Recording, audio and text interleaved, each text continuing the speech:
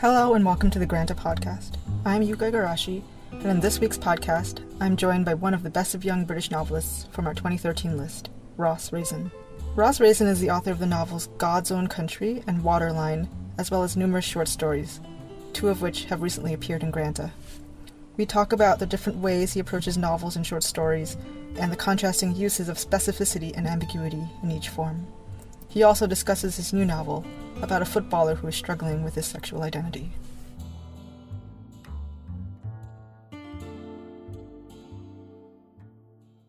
Hello, Ross Raisin, and congratulations on being on our 4th Best of Young Novelist list. Thank you. I wanted to start by talking a little bit about the story that you have in our issue. It's called Submersion, and it's I guess it depicts a scene of a flood. I was wondering if you could just say a little bit first about where the idea for the story came from. Well, the idea actually came from a fragment within the story as it is now.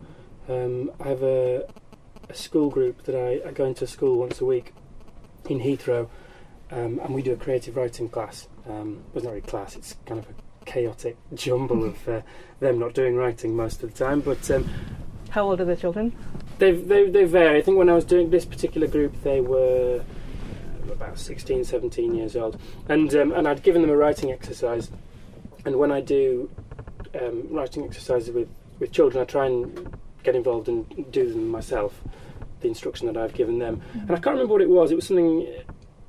I think maybe I'd asked them to write something like a visually arresting scene, something like that. And so I did it myself, and I ended up writing an odd depiction of a man on an armchair, sitting in an armchair, right, moving down a flood. And I kept that, and I kept all these pieces of crap that I've got, all these fragments of writing, and I was looking through them when I was putting together some of their work for an anthology. And I quite liked it, so I kept it, and that image, I don't know, I was quite interested in that image, and it formed the basis of the story. That's amazing. That's so you almost It's almost as if you gave yourself a prompt and then wrote it, which is quite great. Did you so do you often start with images with your stories and your novels? Sometimes I do, I guess. Actually, more likely to do that with the short story, actually, I think, than with a novel. There's 2 or 3 short stories I've probably started off with a specific image. This probably more than most, but it tied in.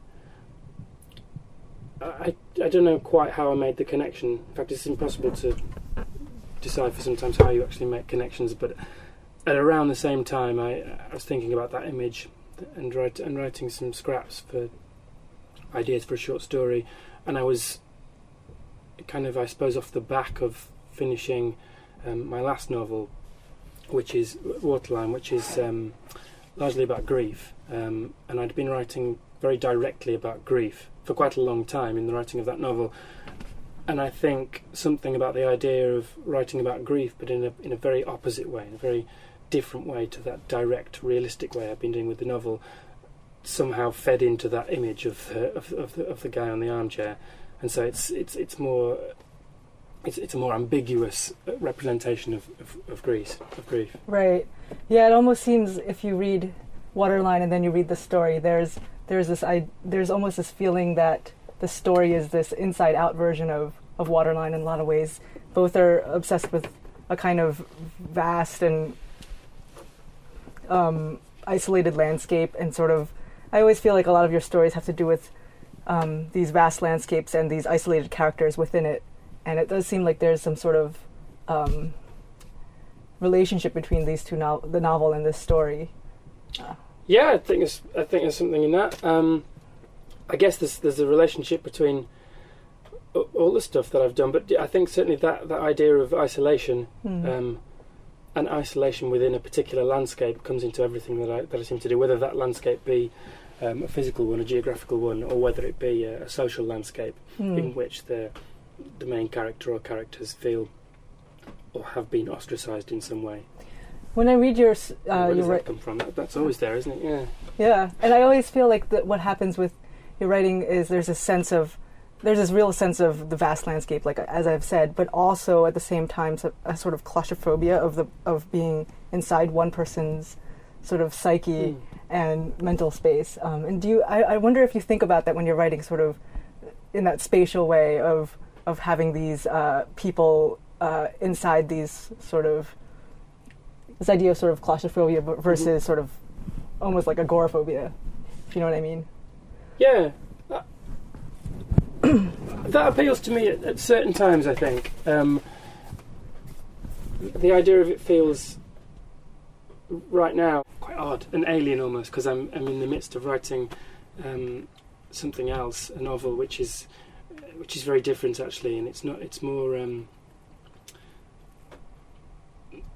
it's not so much inside one particular character's head or their headspace. It covers quite a lot. It covers quite a range, and is much more omniscient in its kind of overview. Do you think that that's something where your writing is progressing that way? Because I've noticed that your novels are in the first person, sort of very much in a very distinct voice, and the short story that you had for us in Britain, the Britain issue, as well as the one in the Best of Young British Novelists, seem to sort of have, like you said, more removed from one voice and less less distinct in its dialect. Do you think is that sort of a progression you see in your writing? Not as such, and actually, certainly the timelines of me writing those various things, they've not all been in that neater sequence.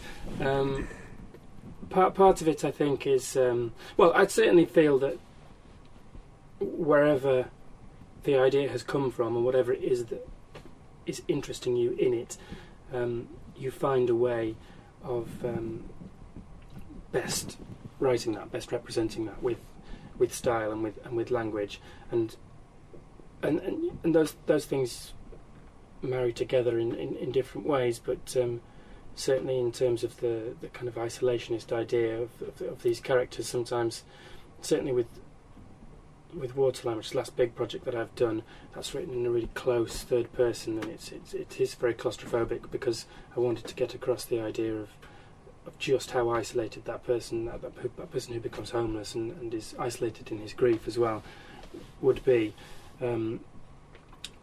So yeah, I'm not sure, but I think as well, because you're spending most of your time doing this as well, there is quite naturally part of you that you've been writing in one way, and especially if it's a really particular way and a very limited and challenging way, then when you come to the end of that project, you do kind of often go, okay, I want to do something that's just different from that this time. So I've been writing in this first person, and I now want to write something that's, Can you talk a little bit more about the new novel and what you're doing with it? It's in fact a novel that is, the idea certainly is based on the short story that that was in the Granta Britain issue. It's called When You Grow Into Yourself. That's right. Yeah.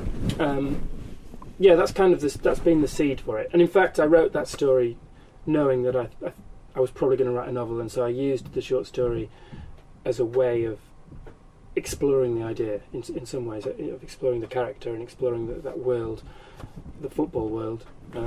I didn't really do much research before the short story. I've done all my research into the world and spoken to people about some of the issues since, and so I don't know if I would write that short story differently now.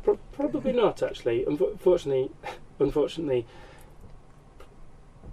the football world is just as predictable as you expect it to be, and it's just more far out. It's just worse, I think, than you could ever imagine. The thing that's so amazing with that story is that it's not depicting what you would see as the glamorous side of football, but kind of all the sort of intricate relationships within the players, and it's kind of like not a main league. I'm going to sound like a stupid person when I'm talking about football. So I think that was just so realistic.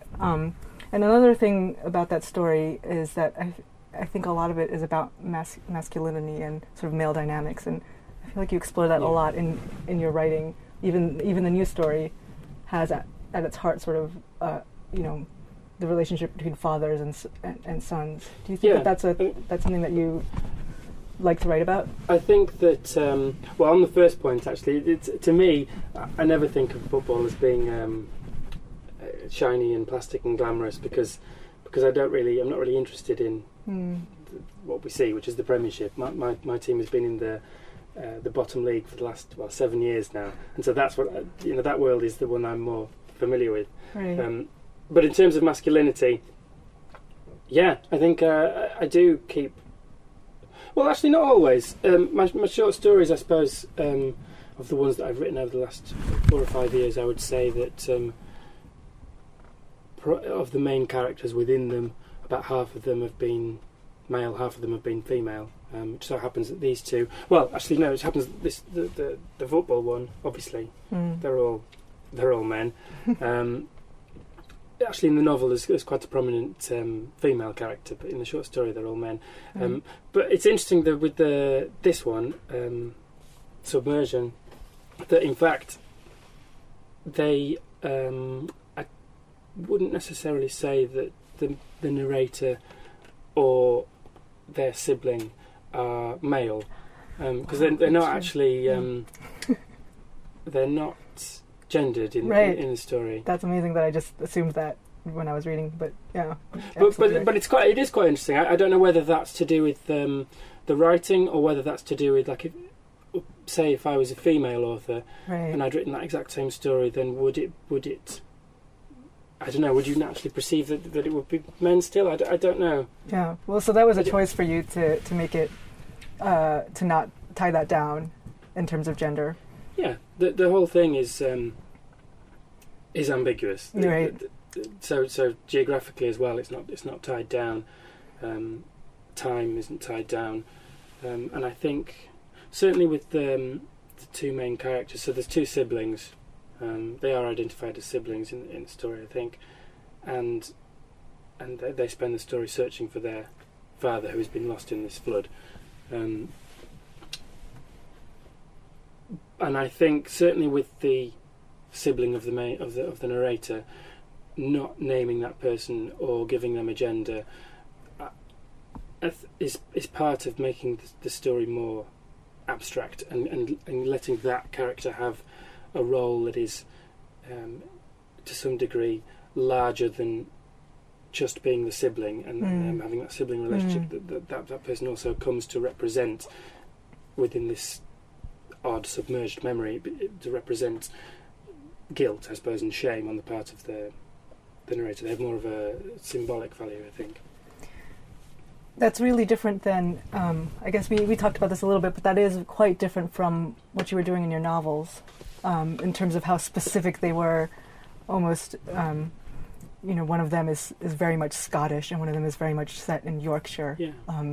And so, what is the difference in terms of what you gain by doing something ambiguous versus something that's very tied to a certain specific world? I think in part that comes back to that idea of wanting to keep it interesting for me, and so I do naturally gravitate towards wanting to write about specific places, specific worlds, regions, communities.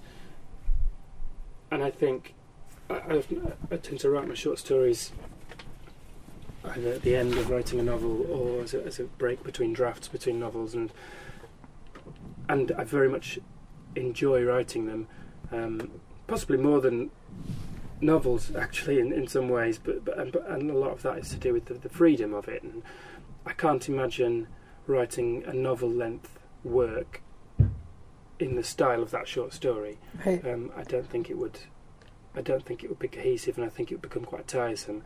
But within the short story, hopefully it isn't tiresome. Maybe it is. I don't know. But it's certainly in the writing of it, it's not. It's not tiresome. There's a lot of scope for ambiguity, I think, that you couldn't quite hold together in a novel, I think. Yeah, I think that might be true, that short stories lend themselves more to sort of, I mean, you don't want to say experiments, but some sort of stylistic, a more stylistic freedom. You can hang it off something more minute and subtle, I think, which is very appealing. Right. But I do feel like there's sort of a similarity between the novels and short stories that you've written in terms of the pacing, which I find really extraordinary in your writing, just in terms of how it's really this extraordinary slow burn in both the novels and in the short stories, where there's this accumulation of detail, and it slowly you start to understand the world, and you actually do feel very submerged in the worlds that you make, I think. And I was wondering, in terms of, is that something also that you're aware of when you're writing, in terms of how aware of you of pacing and sort of how quickly you reveal things and how much patience you want your readers to have when you're reading your stories? Well, it's certainly something that I think about at length. I don't think about it a great deal, I don't imagine, in my first draft, but in my second draft I'm thinking about that very prominently. And the pacing is different, I guess, with the two novels that I've written and most of the short stories. I'm trying to think what happens in this new one. Who knows? It's just a muddle at the moment. But in the two that are finished, there's in terms of the pacing of the plot, there's very much an inevitability to how they're going to end, which there's not. I don't think you're in much doubt when you begin the book at how it's going to end. Certainly, it becomes more and more clear. Yeah. So I think the point with the writing of it is that you're letting the reader know that that's how it's going to end, but you're creating a feeling in them that they don't want it to end that way, and so yes. they're constantly, there's a tension there. They're constantly pulling against that, but as it increases, it becomes heavier and it starts to quicken towards that. Whereas certainly some of the short stories in this one, there is more of a reveal.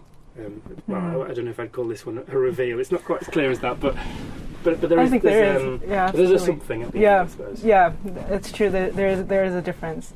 Yeah, and I think what you're saying about your novels is really true, that a lot of the suspense, I feel like, comes out of wanting the sort of thing that seems inevitable to stop happening. It's like, is this really actually going to happen is it really going to go down the way it's been set up? And sort of, it's kind of this reverse suspense, which is quite amazing. Reverse suspense, I like that. I'm going to use that. See, some people would just call that rubbish plot, but I think reverse suspense. Well, I think the play with the inevitability is just. I think it's actually also true in especially your Britain story as well, where I feel as if you have this impending doom and something's bad's going to happen, and you're like, and I guess there's a little bit less of a feeling of knowing exactly what's going to happen, but there is both this sort of heaviness in both your novels and your short stories. Yeah, and actually the one that I'm writing now, the football one, there's something of that going on again, which in part is no, actually not in terms of the creation of it, but there's certainly, if it gets published, it's going to be challenging in some ways, because the book is about one of the main characters is a player who is, if not gay, he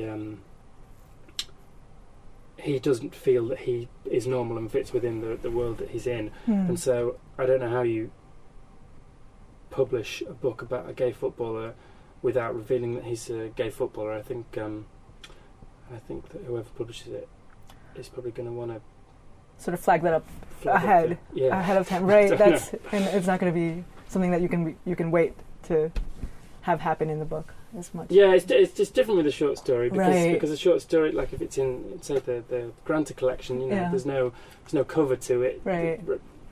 So it's just a short story that appears, and you don't have any prior knowledge of it. But yeah, that's going to be interesting. Right. Thank you so much for being here.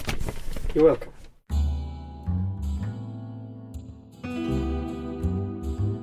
Thanks for listening. The Granta podcast is available for free download on iTunes, SoundCloud, and selected British Airways flights. To subscribe to Granta, please visit our website, granta.com.